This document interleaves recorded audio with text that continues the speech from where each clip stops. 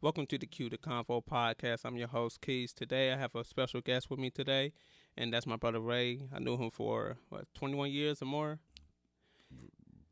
More. More? Definitely more, yeah. Yeah, so, today we're going to have a conversation just about black men in society, and, we're just going to go deep and, hope everybody enjoy, and, I'm going to allow my brother to introduce himself, so. Yeah, my name is Ray, Ray Lindsay, a.k.a. Ray the Barber. Hey, I'm just happy to be here, man. I appreciate my brother for reaching out, and we're going to get deep into some topics today. Sure, man. Let's get to the first topic, man. Let's talk about, you sent me a video on Instagram, and it was a black man.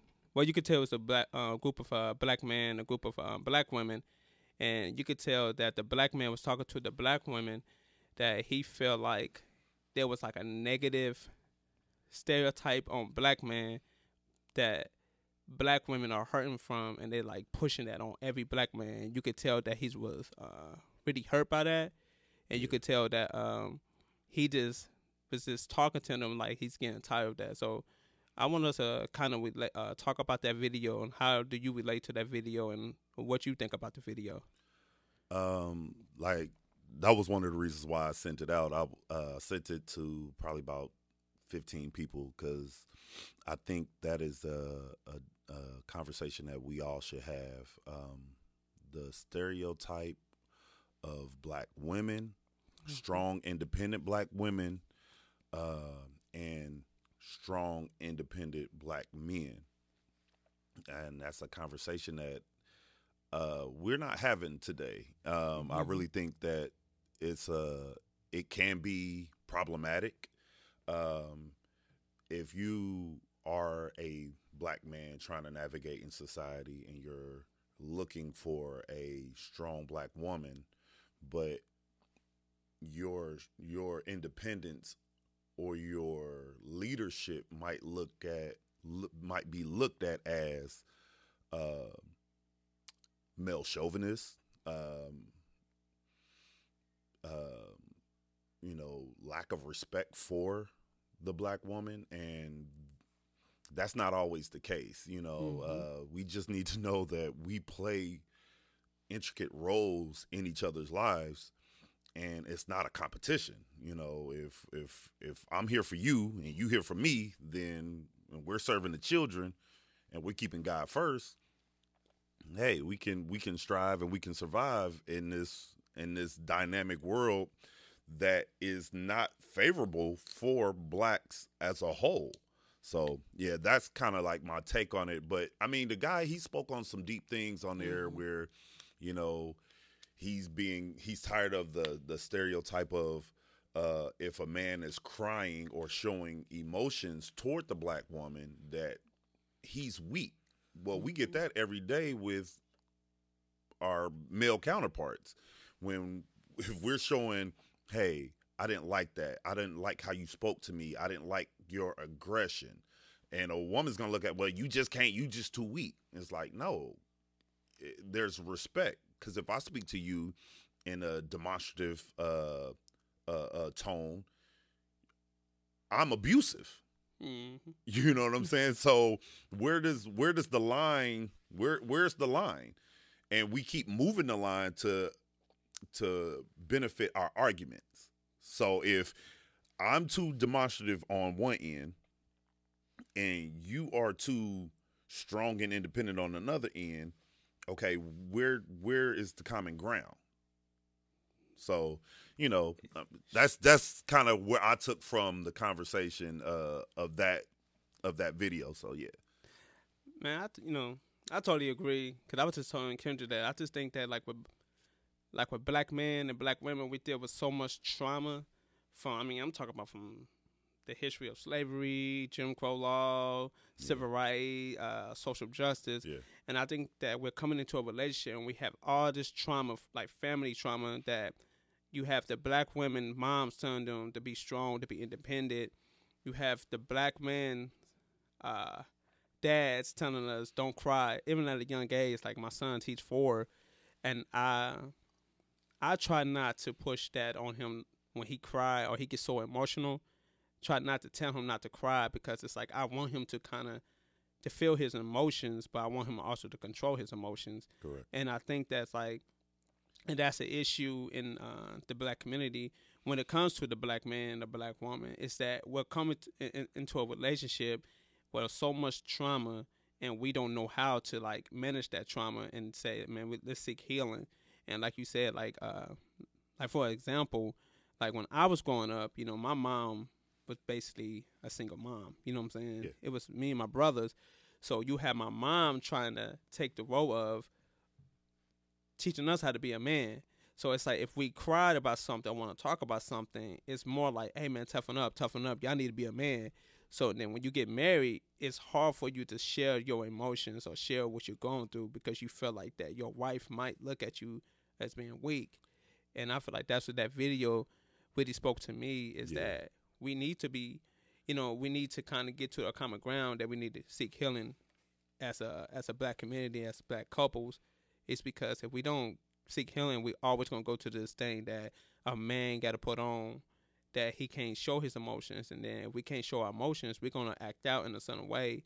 And that's why you see a lot of us men, we might act out with our anger because we don't know how to deal with our emotions. Right. You know what I'm saying? So and that's the gist. Okay, we are told to bottle up our emotions, right? Mm-hmm. So what happens to things that are bottled up?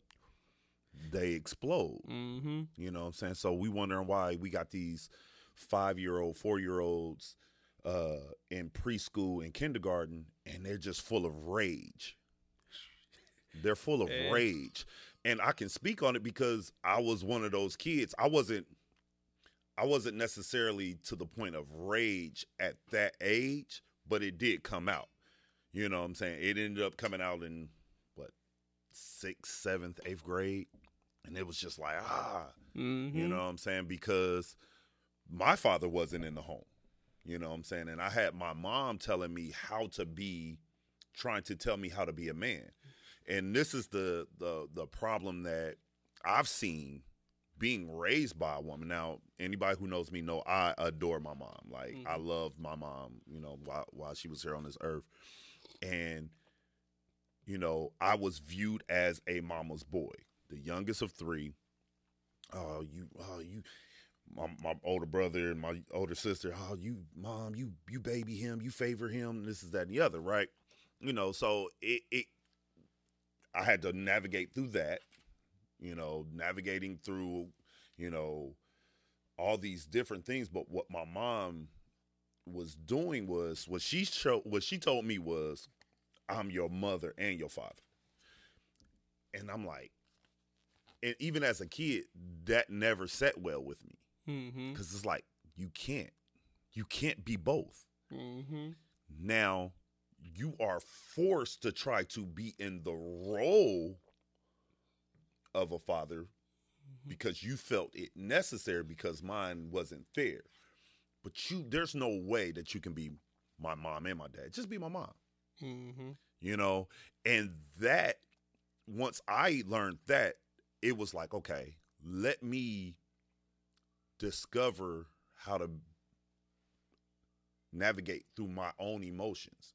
Like my mom, she did a good job at trying to teach me and trying to tell me, you know, how to be, you know, men don't do this, men don't do that. And she was giving me the best that she could from her perspective. Mm-hmm. Right?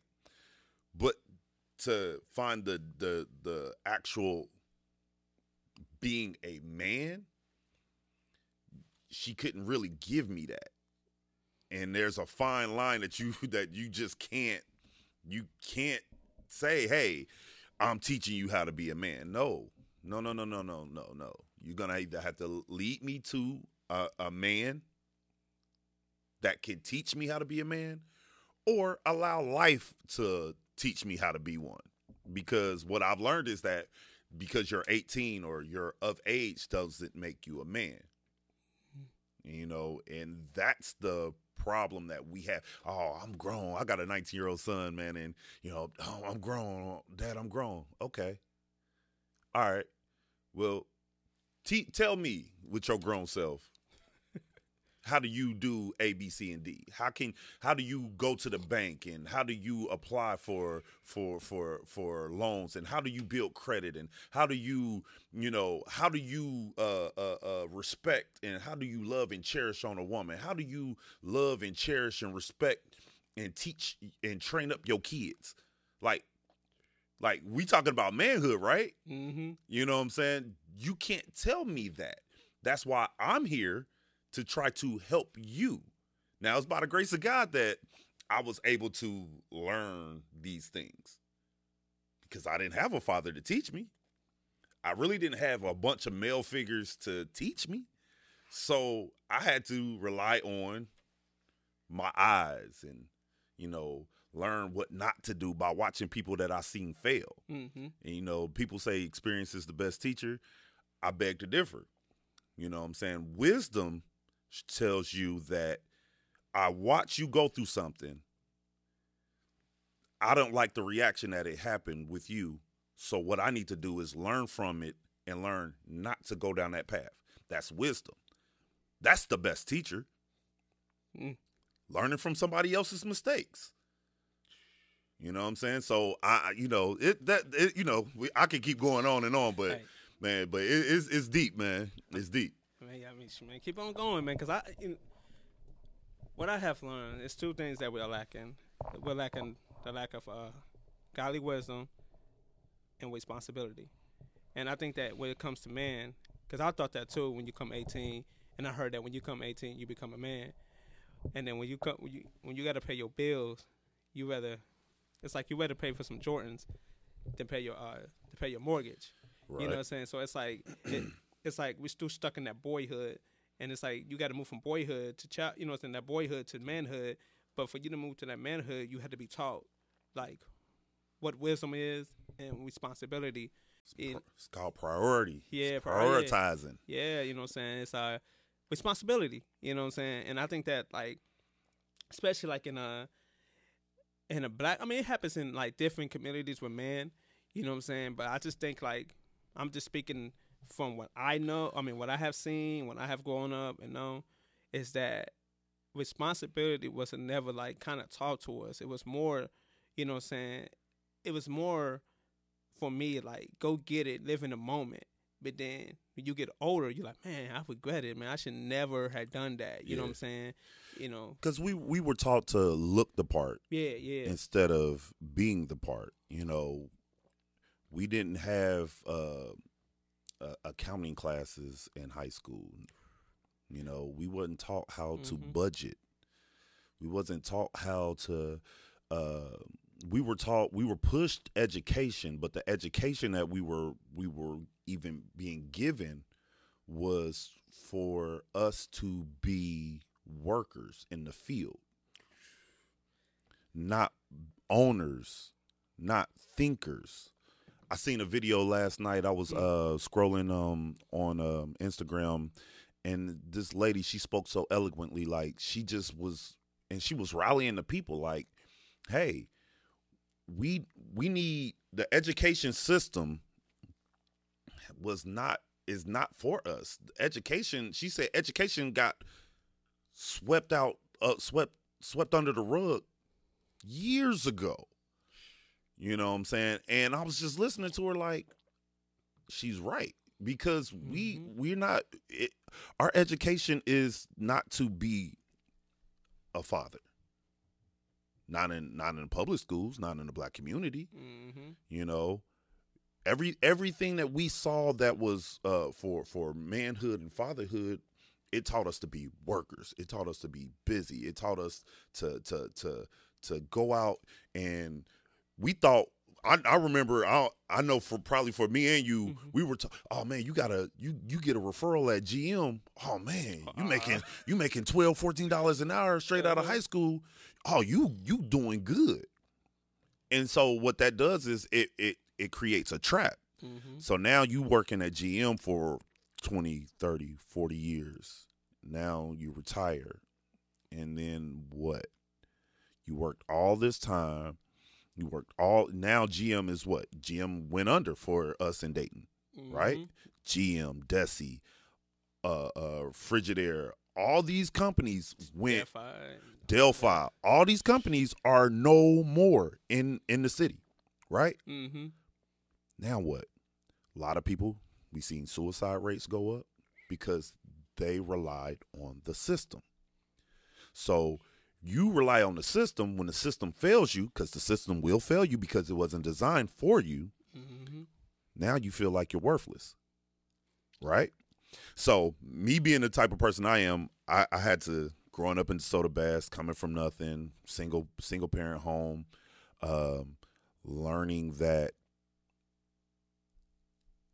only thing we really had, watching my grandmother work for 30, 40 years at Economy Linen, like I seen women work, but I seen the men stand on the block, sell dope, drink, all the negativity. You know what I'm saying? I seen my first killing at my first killing at the age of 5. Seen a man get stabbed to death. My mom, who used to be an EMT, tried to save this man's life, right? Kept him alive until the paramedics came. Paramedics stopped giving him CPR because, again, in the black community, he got stabbed. He must not be worth it. I'm not going to put forth this effort. He dies before he gets to the hospital. All right.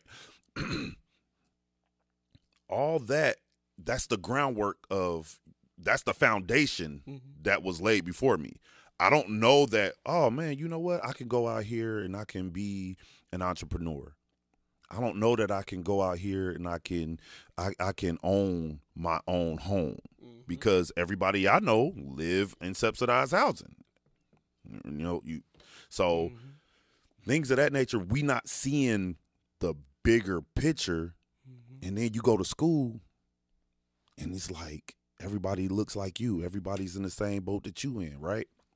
You become your environment. Right. You become a product of it. But that's why I'm so grateful that I didn't become a product of it. And there's so many other people that didn't become products of their environment. You're another case, you know what I'm saying, that didn't become a product of your environment. But the reality of it is the groundwork that we are laying now our kids can see like, man, okay, I seen dad get it from the mud. Now he's here. You know what I'm saying? Now we can build, successful families, successful marriages, successful businesses, successful legacies. You know what I'm saying? Because the Applin name doesn't have to fall by the wayside because, Marquise, Jeremiah, and Ronnie, they all became, potential. They were potential, but their potential fell by the wayside. It went down the drain because they squandered it. You know what I'm saying? Now we can say, hey, we got 3 successful brothers all coming up, getting it, showing their kids how to live. You know what I'm saying? Same thing with me. You know what I'm saying? Same thing with me and my sister. Starting our business, getting it from the mud, and working it. You know what I'm saying? And that's how it should be. Not being defined by the things that are being shoved down our throats. You know what I'm saying? Get up and get out and read a book. You know what I'm saying? get something in you that's going to edify you and not tear you down. Because TV, Hollywood, the system as a whole, if that's your reference point, then man, listen, you're going to be exactly what you see. And that's a total agreement because, go back to what you say, you and your sister. I remember we went to Exodus. Exodus was the church that we used to all go to. And I remember I heard Marisha, you said, oh, yeah, we started our own business. I never really heard, like, black people say that. Right. I came from, like, work. Go get a college degree, work. It was never said think outside the box. Be, have your own instead of try to work for somebody and build for this retirement. And I think that's what, we used to in the black community. And I think we're getting out of that. This generation and the next generation is like, man, bump that. Right. I'm not working these many hours, I want to start my own because I want to leave a legacy for my kids and my kids. And when I heard that, it always dawned to me. It's like, oh man, y'all took the risk. Y'all took the risk to say, man, we're gonna open our own building. We're gonna start, you know what I'm saying, haircut. You know what I'm saying, we're gonna, you know what I'm saying, do nails. We're gonna do hair. And now it's like, when I come to your new shop, it's like, man, they really grown. You know what I'm saying? It's like y'all really went from this building to this building, and now you have this many people, you know, in your shops that's cutting hair and doing doing nails and doing hair. So when I see that, I'm like, oh man, they took the risk. They stepped outside that box. You know what I'm saying? Like, cause I seen my pawpaw just work for GM, just work. I mean, he was making money, and I've been one time when we was about to graduate, we was like, oh man, we're gonna work for GM, and he told us, nah, I don't want y'all there. I never understood that. I just thought, man, my papa hated, like, man, that's money. Yeah. But he was like, nah, I don't want y'all to get stuck in that system. He knew the trap. He knew it was a trap, but he had to do what he had to do. And my thing is this. I don't ever want to come off as if working those jobs are wrong. Agree. Yeah. They're needed. They're necessary. Like, that was one of my first jobs. Well, actually, my last job was working for Delphi, right? Went in there. I got my third child is on the way. I'm like, you know what? Let me go ahead and get this money, do what I got to do, right? While in barber college, right? That was the risk, you know what I'm saying? Like, man, because I walked away from working at being a pharmacy tech, making good money, but it was something that I really liked doing. Yeah. It wasn't something that I loved, but it was something that I really liked. It was like, okay, cool. You know what I'm saying? I'm servicing the community. I'm meeting people. I mean, it is what it is. I'm learning, but I knew it wasn't enough for me. You know what I'm saying? And also, backstory, my mom was a hairstylist. So I used to see people. I used to wake up in the morning, and it could be 5 females in our living room. My mom doing hair in the kitchen. Like, I'm talking about getting it. I'm like, man, okay, And I used to sit around, take over the TV, watch cartoons, and just being a little guy.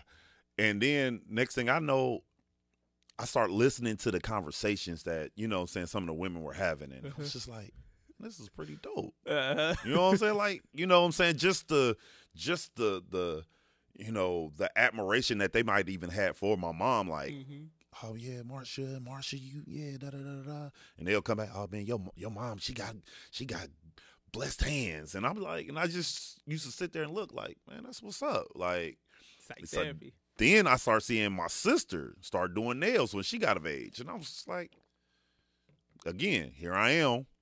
I'm a sponge. So I'm like listening to their conversations, and, I'm like, okay, cool. And also, initially, I start picking up clippers, right? So go through that.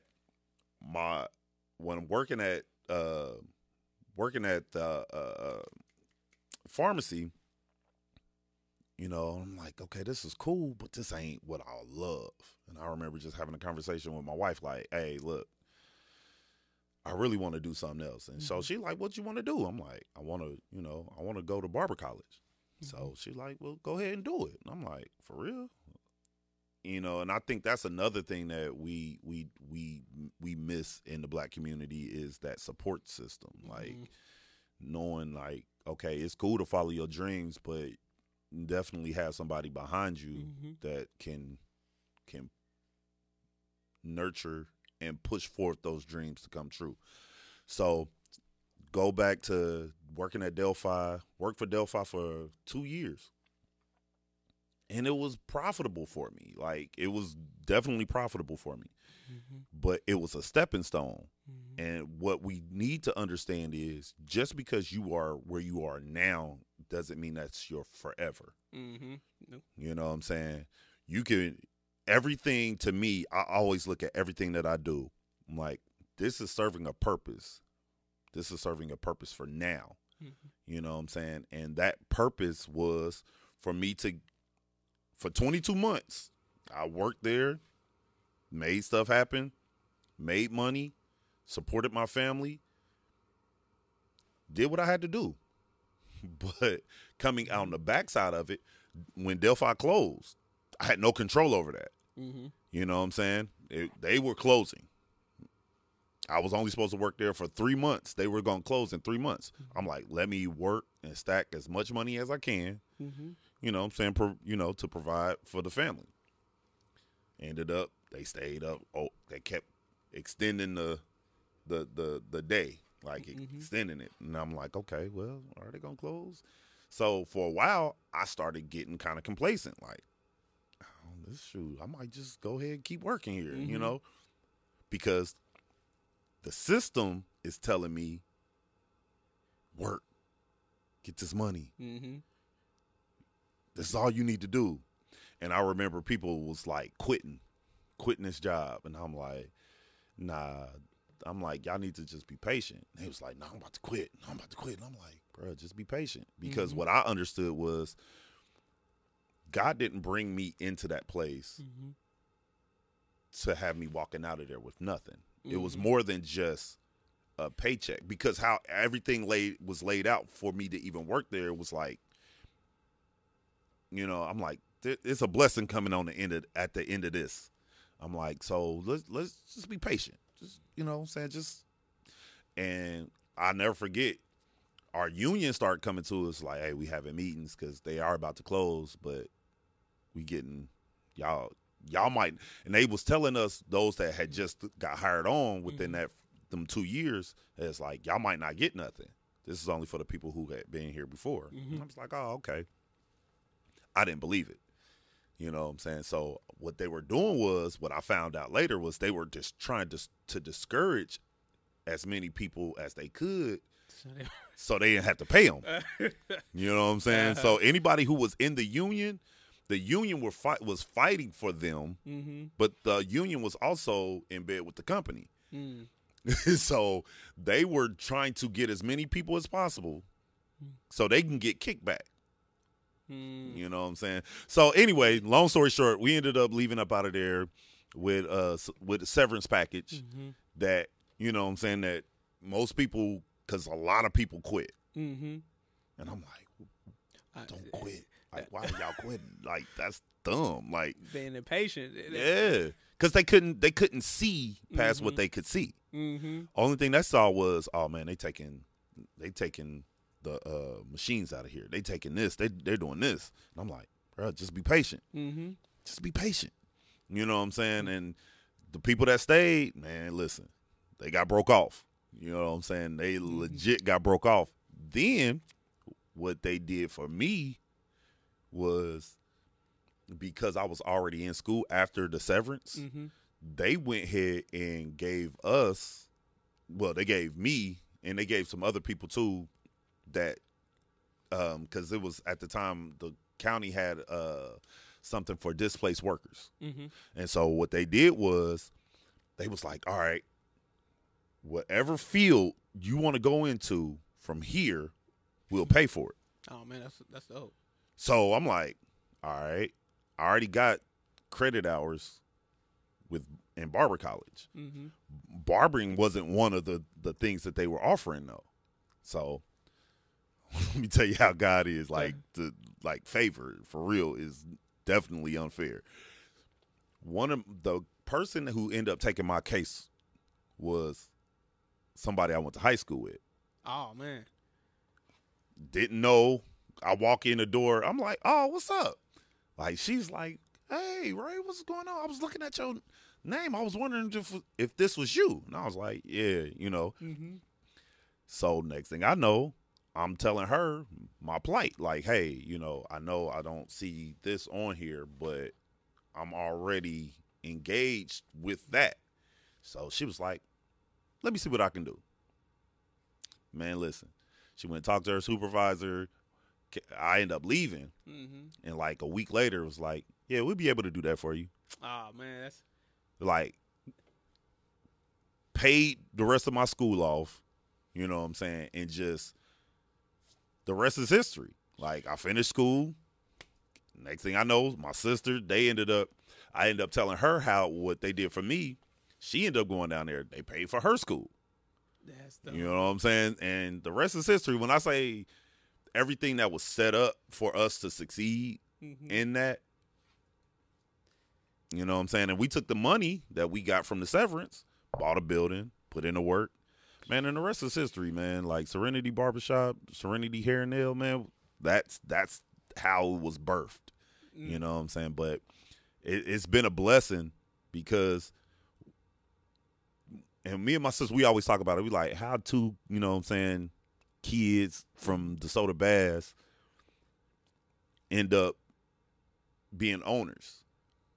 You know what I'm saying? When we've seen so many that fell by the wayside and just gave up on life, or they didn't have what they, you know what I'm saying, they didn't want more or didn't know how to achieve more. You know what I'm saying? But the favor of God just been on our lives, and that's that.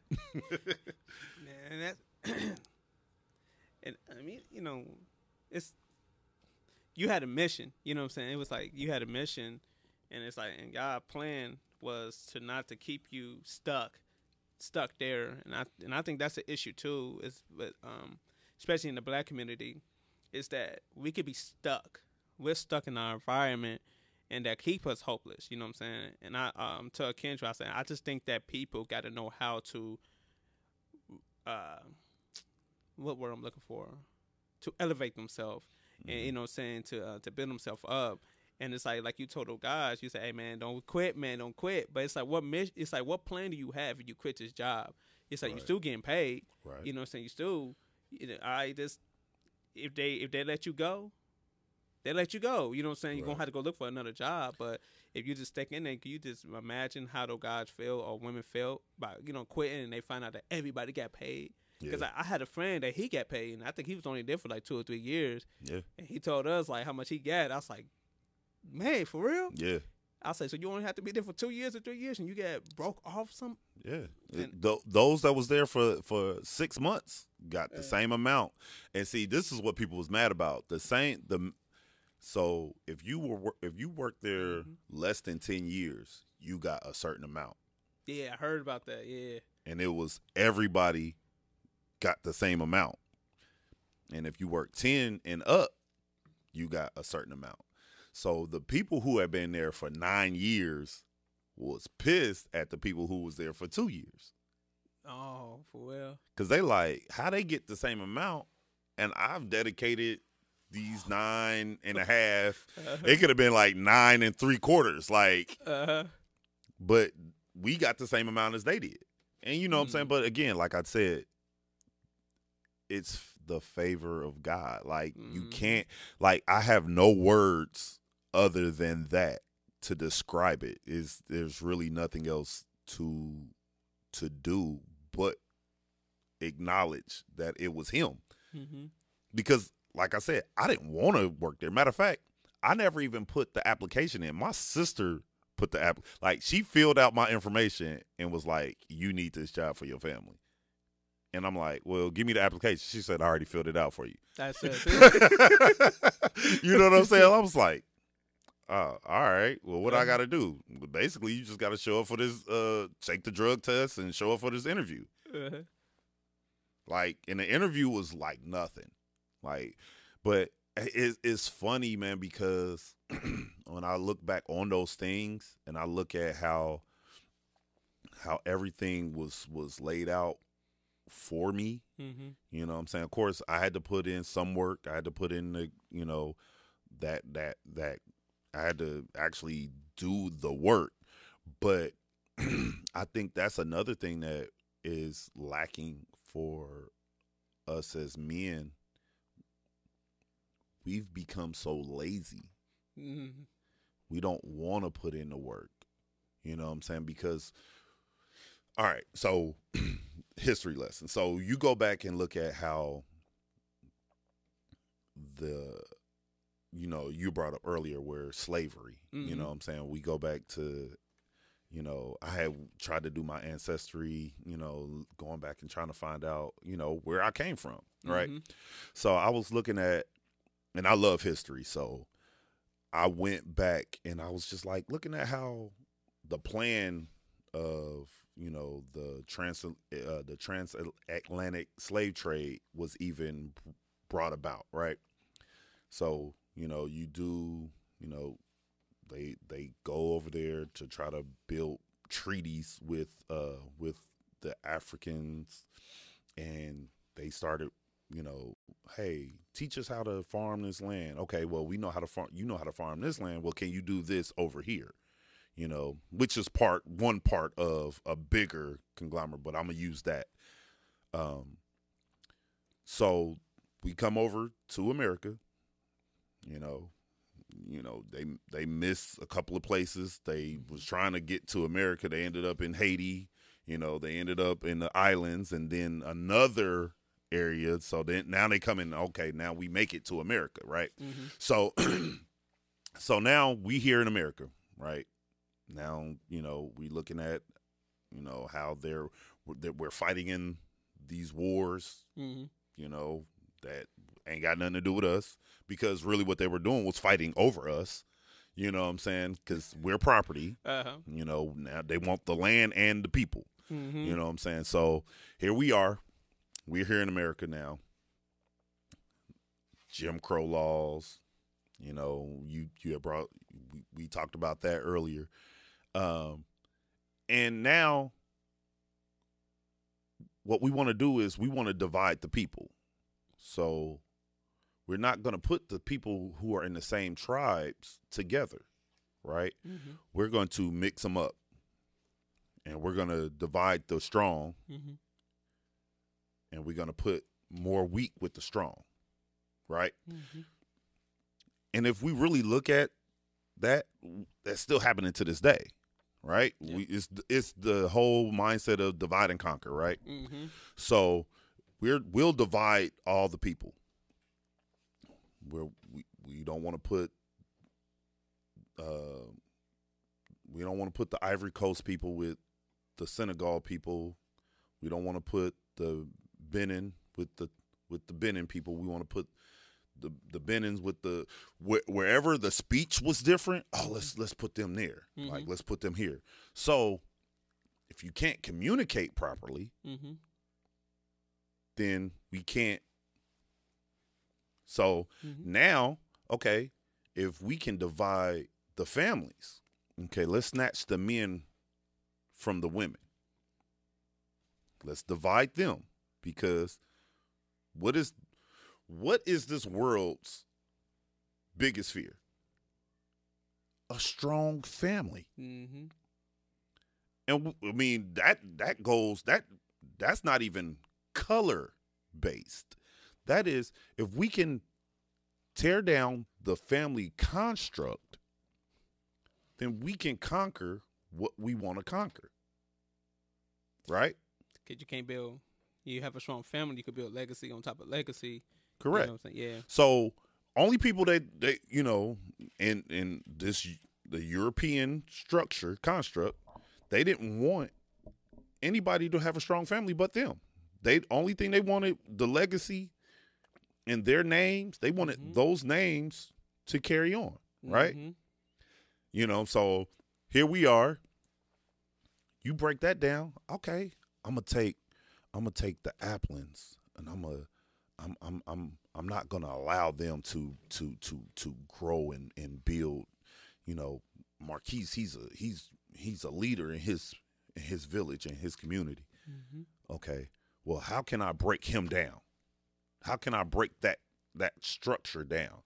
Okay, well, I'll embarrass Marquise. I'll mutilate Marquise. I will cut off his genital area. I will castrate him in front of everybody. Mm-hmm. Everybody who thought he was strong, I'm gonna show them how weak he is. Right? Mm-hmm. So I do that, and I set that as the base. Mm-hmm. Now I can control the people. Right? Mm-hmm. But I'll castrate and I'll sodomize you mm-hmm. in front of everybody. Mm-hmm. They took the I read it in this book we have.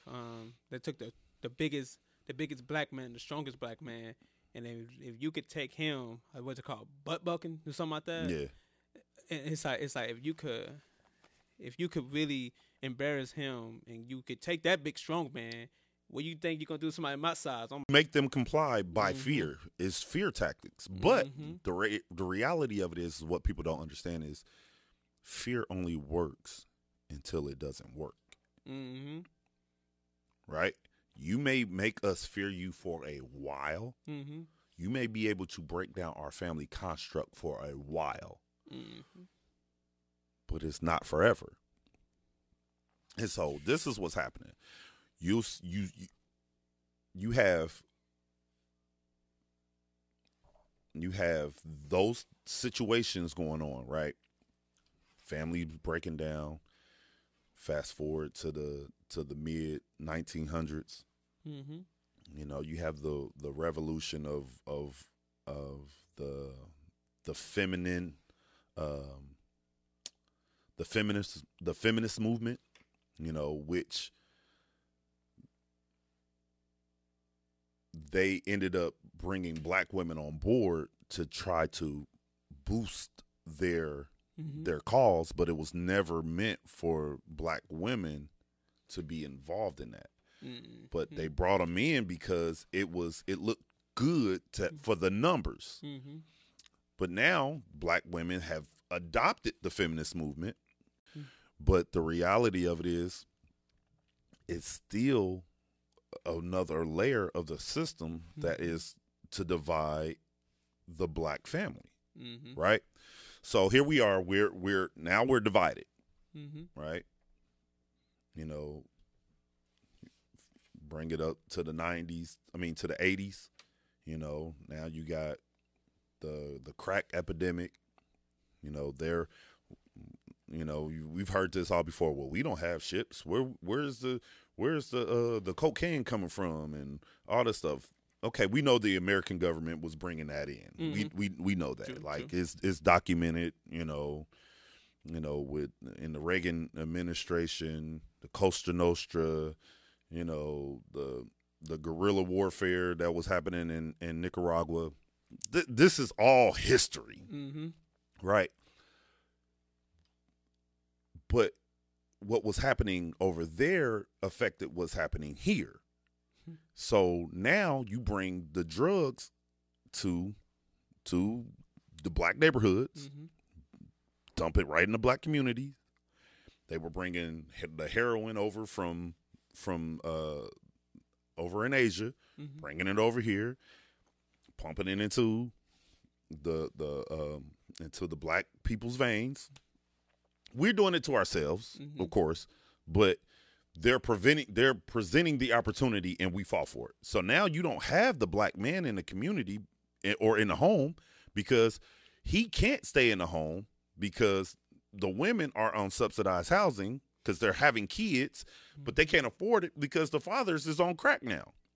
The fathers is on heroin now. Or in jail. Or in jail. For doing what? For selling the heroin. Or selling the women who we've objectified, you know what I'm saying? And again, men, we've played our part. You know, we definitely we definitely fell for the banana in the tailpipe, so to speak. But we've done that, right? So now here we are, and we're trying to figure out, well, why don't women respect us? Well, why would they? Because we don't respect ourselves. You know, it's I feel like man it was like the mice, and we took the trap. Yeah, we got the cheese, but we took the trap. It's like they brought it over here, but go sell it to your people. Yeah, don't go to the suburbs. Don't sell it to our people. And it's like, but sell it to your people. But then you get busted. You doing like 10. You doing 20. It's still people. It's people getting out of prison who went to prison in 1980. Yeah, 30, 40 years ago. Yeah. Yeah, man. And it's a dirty game, but we got to be smarter. Yeah. And we got to take responsibility. You know what I'm saying? Yes. You know, we see the trap. We see the trap. We see the cheese on the trap. But so many people are so happy to walk around with the trap on their neck because they like, well, at least I got the cheese. No. They ain't gonna live forever. No.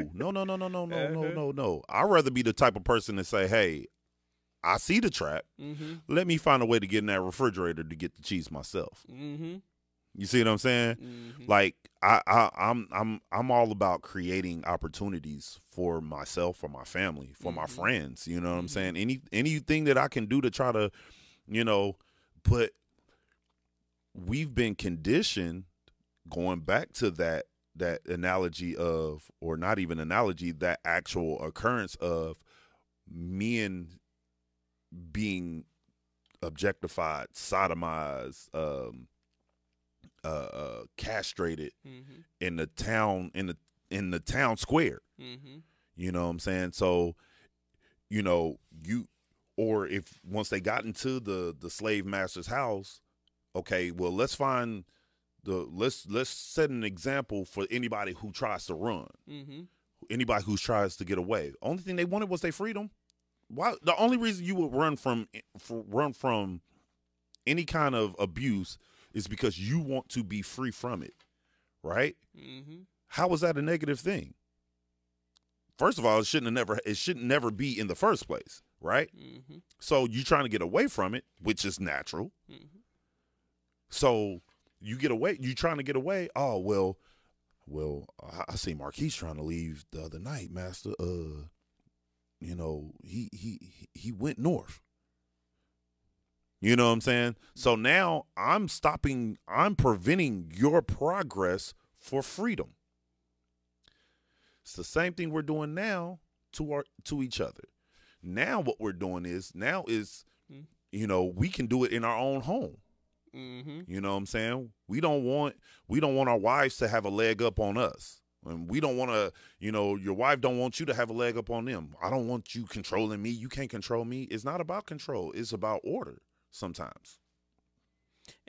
And that go back, not to get biblical, but that go back to Genesis when he said the woman want to be over the man. And it's like, it's always have been like a man versus woman, you know what I'm saying? But, when, not to get too deep into that, but it's like when Yeshua died, he made that bridge to make us all, so we're all equal. You know what I'm saying? We can.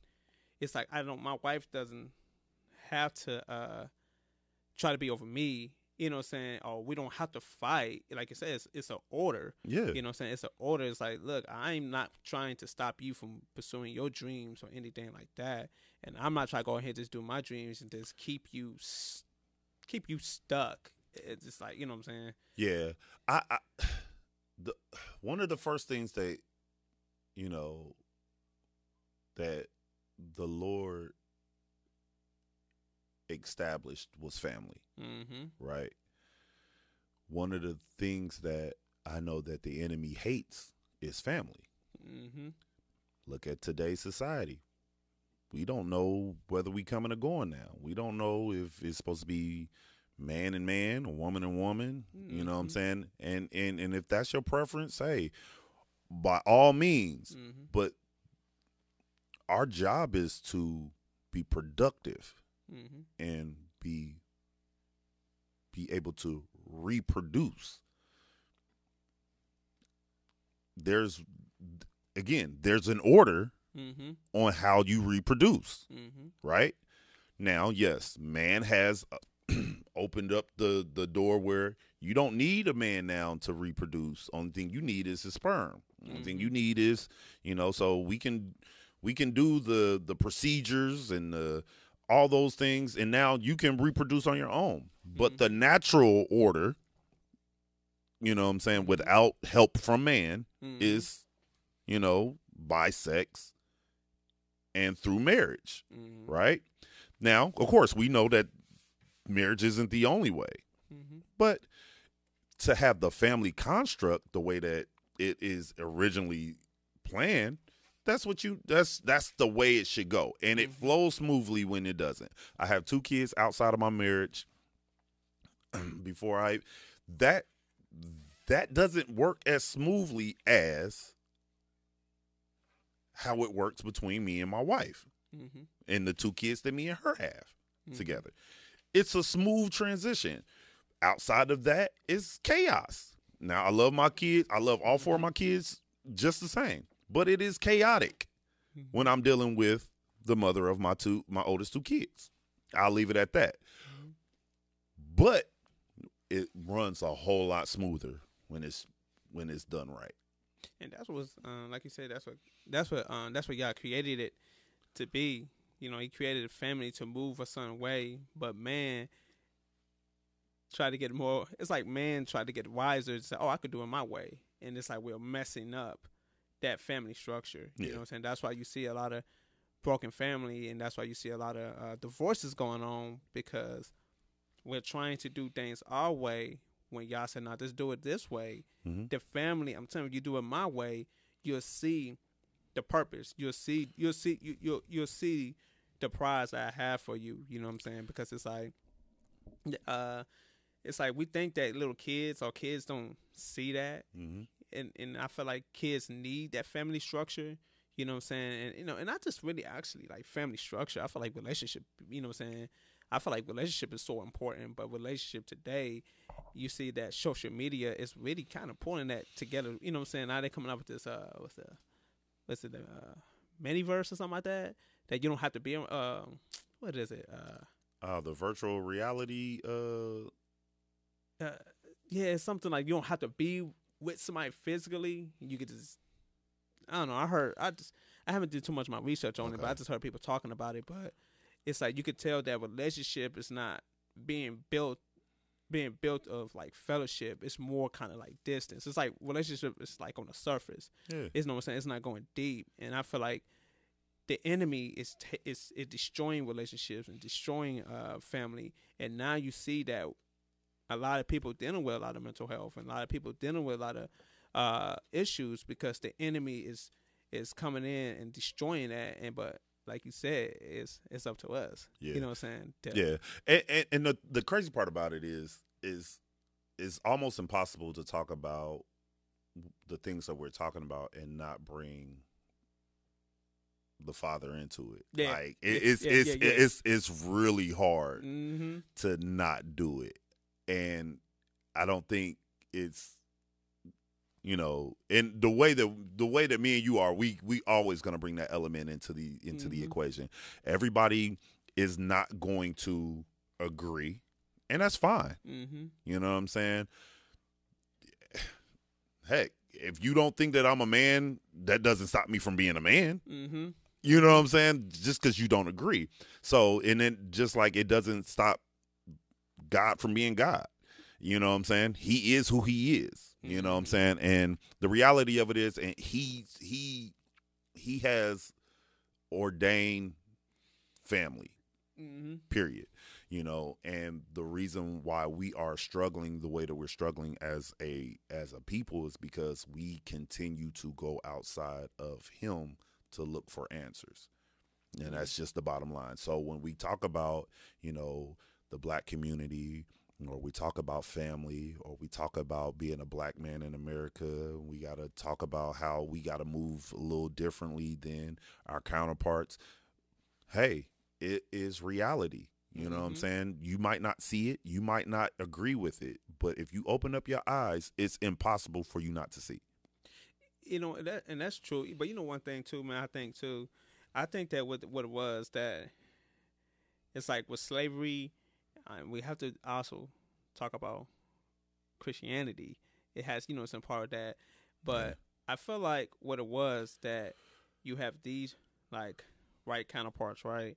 And they try to take, and they come in. That's why I don't like missionary, going to different countries. It's because what you're doing, you're trying to take these people's culture and put your culture in it. Correct. It was never meant for like me to kind of like, it wasn't never meant for me to be in your culture, because my culture is different from your culture. You know what I'm saying? And I think that's what's wrong with like family. It's like we're trying to be like, it's like we always have to try to prove ourselves to be like, to fit in. And it's like, but we were never meant to fit in because our culture is totally different from your culture. You know what I'm saying? So I think that we're dealing with, what was his name? W.E.D. Bois said, double conscious. It's like, you could be cool how we are. We could talk a certain way. But then when we get like around some people, we got to tighten up, be different and make ourselves be seen different. And I just think that that's an issue as well, is that we have to understand that it's okay not to fit in. It's okay. You know what I'm saying? You know who you are. And I think that we'll struggle as a Black community, even as like men, because I can't talk on the women. I think women do too, but I would like to have a Black woman to kind of, talk about how she feel. But I just think as a Black man, it's hard for us to know who we are because we're so traumatized. And you got to think that we're not that far moved from slavery, because you got to think about our dads, their dads, trauma. Right. And that trauma is being pushed down to us. So we're really trying to figure out what it means to be us. Yeah. You know what I'm saying? Yeah, I do believe that it's definitely we are still, PTSD is real. Yeah. Right? I do, us being, still in that mindset of trying, like you said, trying to figure out who we are. I do believe that because our history has been, there have been attempts to eradicate our history. We have to look and discover who we are, right? The problem with that is we are trying to discover who we are through the lens of the people who destroyed our history in the first place. So how am I supposed to believe, or how am I supposed to trust anything that you say when you're the one who was trying to destroy me in the first place? It's almost like this.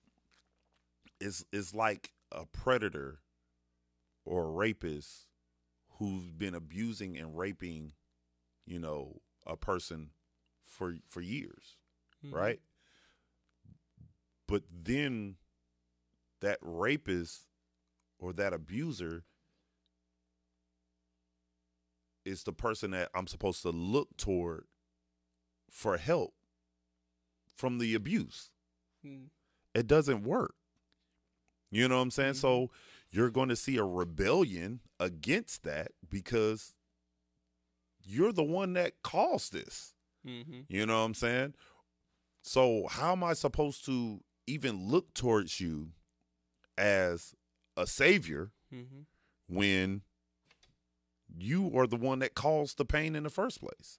So my thing is, as men, especially Black men, we have to first rely on God, number one, then look to save ourselves. You know what I'm saying? Save ourselves from the system that is trying to oppress us, that has been oppressing us from generation to generation. You know what I'm saying? And, do your due diligence. Make a pact with your family. Teach your children how to, the same thing that we're teaching ourselves. Teach them and pass the baton on to them, that they can run farther than what we have. So what we've seen it's been a groundwork. Like you said, your grandfather, he worked for GM, but what he tell you? I don't want y'all working there. Right? I thought he was hating on the money. That's a baton being passed. You know what I'm saying? Now, what the problem with that is not explaining. And I believe that generation had a hard time explaining why they made the decisions that they made, or said the things that they said, or felt the way that they felt. Because when you in those factories, is a very systematic thing. Like, you can almost see that the plants, the plantations, they follow the same mode. I remember working at Delphi, and I was sitting there like, okay, this is called a plant. Okay. I have supervisors, and then when the big wigs came, everybody had to tighten up. Mm-hmm. You know what I'm saying? And I'm like, and they used to say stuff like, "Oh, I'm gonna have to crack that whip." Like, listen to the men. Like, and that's where that PTSD comes in. It's like, hold on, what? Mm-hmm. Like you said, we're not that far removed from slavery, right? It's the same system. You know what I'm saying?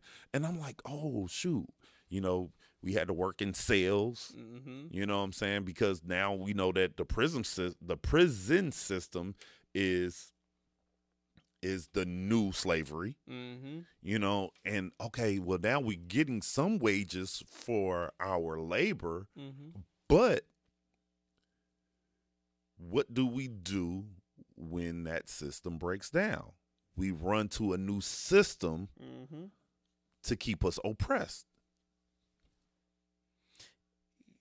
It's really that simple. And it's not just that too, man. It's like they got so many systems. You got to think about the media. You got to think about like record labels, man. Oh, like, yeah. like record labels like pimping our black folks. Like you got to think about it. Like it's like push out this music, talk about drugs, talk about getting the money, getting this, getting that, and then you have our kids listen to that. They ain't gonna think about, you know what I'm saying? They gonna think about how to get the money fast because that's what the record label's pushing out, right? Right. But they saying this, there's an issue with black on black crime, but then it's okay for you to say push out that music about killing each other, right? And most of the people who's on top of the record label is not black. You know what I'm saying? Oh yeah. You know what I'm saying? They're not black. You know what I mean? So it's like I understand it was black people on top of the record label. It's all right, it is an issue, but it's like, wait a minute, why y'all saying that there's a crime issue in the black community, but you're still pushing out that music? You know what I'm saying? Yeah, that's a whole listen, we could have a whole nother discussion about that alone, but the reality again goes back to the system that is being enforced.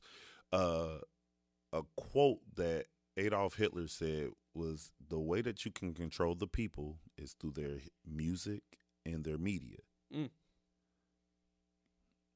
This is one of the most ruthless dictators of our time. Mm-hmm. You know what I'm saying? So much so he made a mustache trend become synonymous with racism.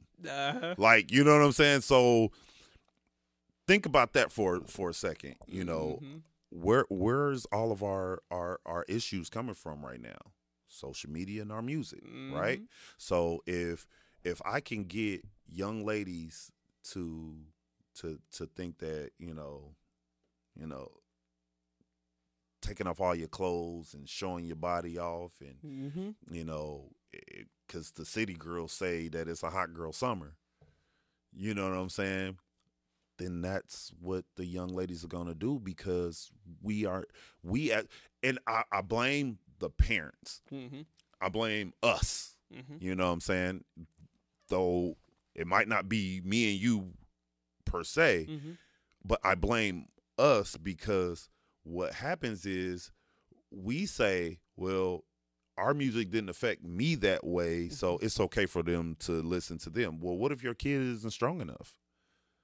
What if your kid doesn't, you know, it's being pressured, you know, socially, you know, to live up to a city girl, a Nicki Minaj, a Kardashian lifestyle? Like, what if they are not strong enough, you know, to deal with that? Or what if our young men aren't strong enough to not try to live like the baby, or, you know, or you know, God rest his soul, Young Dolph. You know what I'm saying? Like, but they're putting out the music that represents what it means to be quote unquote black, or what it means to be quote unquote cool. If you're not listening to this, oh man, you lame. Yeah, it's like you're against. What is it? You're against the machine. Yeah, it's like one artist I like, D Smoke. D Okay. Smoke talks some. He talks some Yeah, real yeah, stuff. yeah. But you're not gonna see him up there, like with the baby or Jay. Nah, Jay-Z, you never gonna see them. Stuff. Yeah, you're never gonna see them. You're never gonna see anybody who goes against who is countercultural. You're not gonna see them in the culture. You know what I'm saying? And that's why we sometimes side eye a lot of the gospel artists who come into alliance with some of those big name people, because we like, well, aren't you supposed to be countercultural? Well, did you sell out? You know what I'm saying?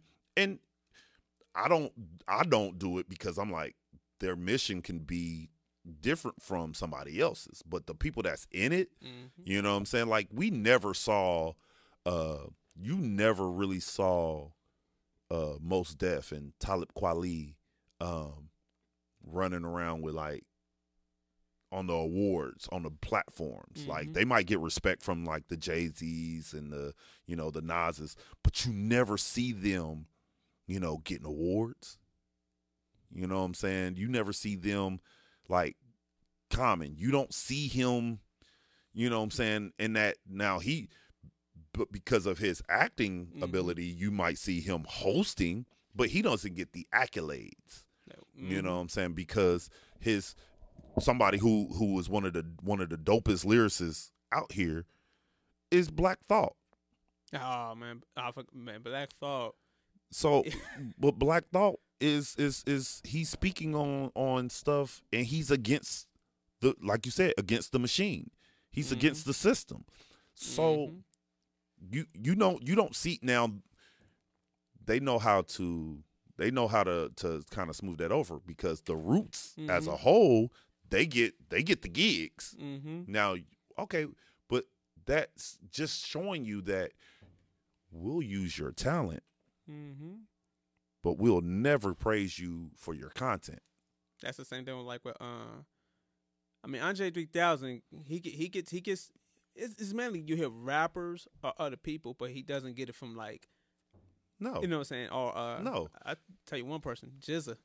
Yeah, from Wu-Tang, like, he don't get the play because he's against the machine. He's like, but he's always been. He's always been. You know what I'm saying? They're never, and some of it is based off their religion too. You know what I'm saying? Because their religion speaks against anti-white. You know what I mean? Because they're anti this, anti that. You know what I'm saying? They're never going to really get those real praises, those real accolades. And my thing is this, it goes back to what I was saying earlier.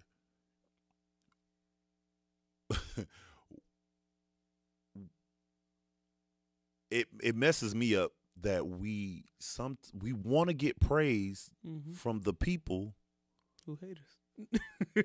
It doesn't make sense. You're the ones that is oppressing us. So, but we want your praise and we want your accolades. We want to see at your table. And then when it looks like we've created our own table, it's still ran by those people. So it's like,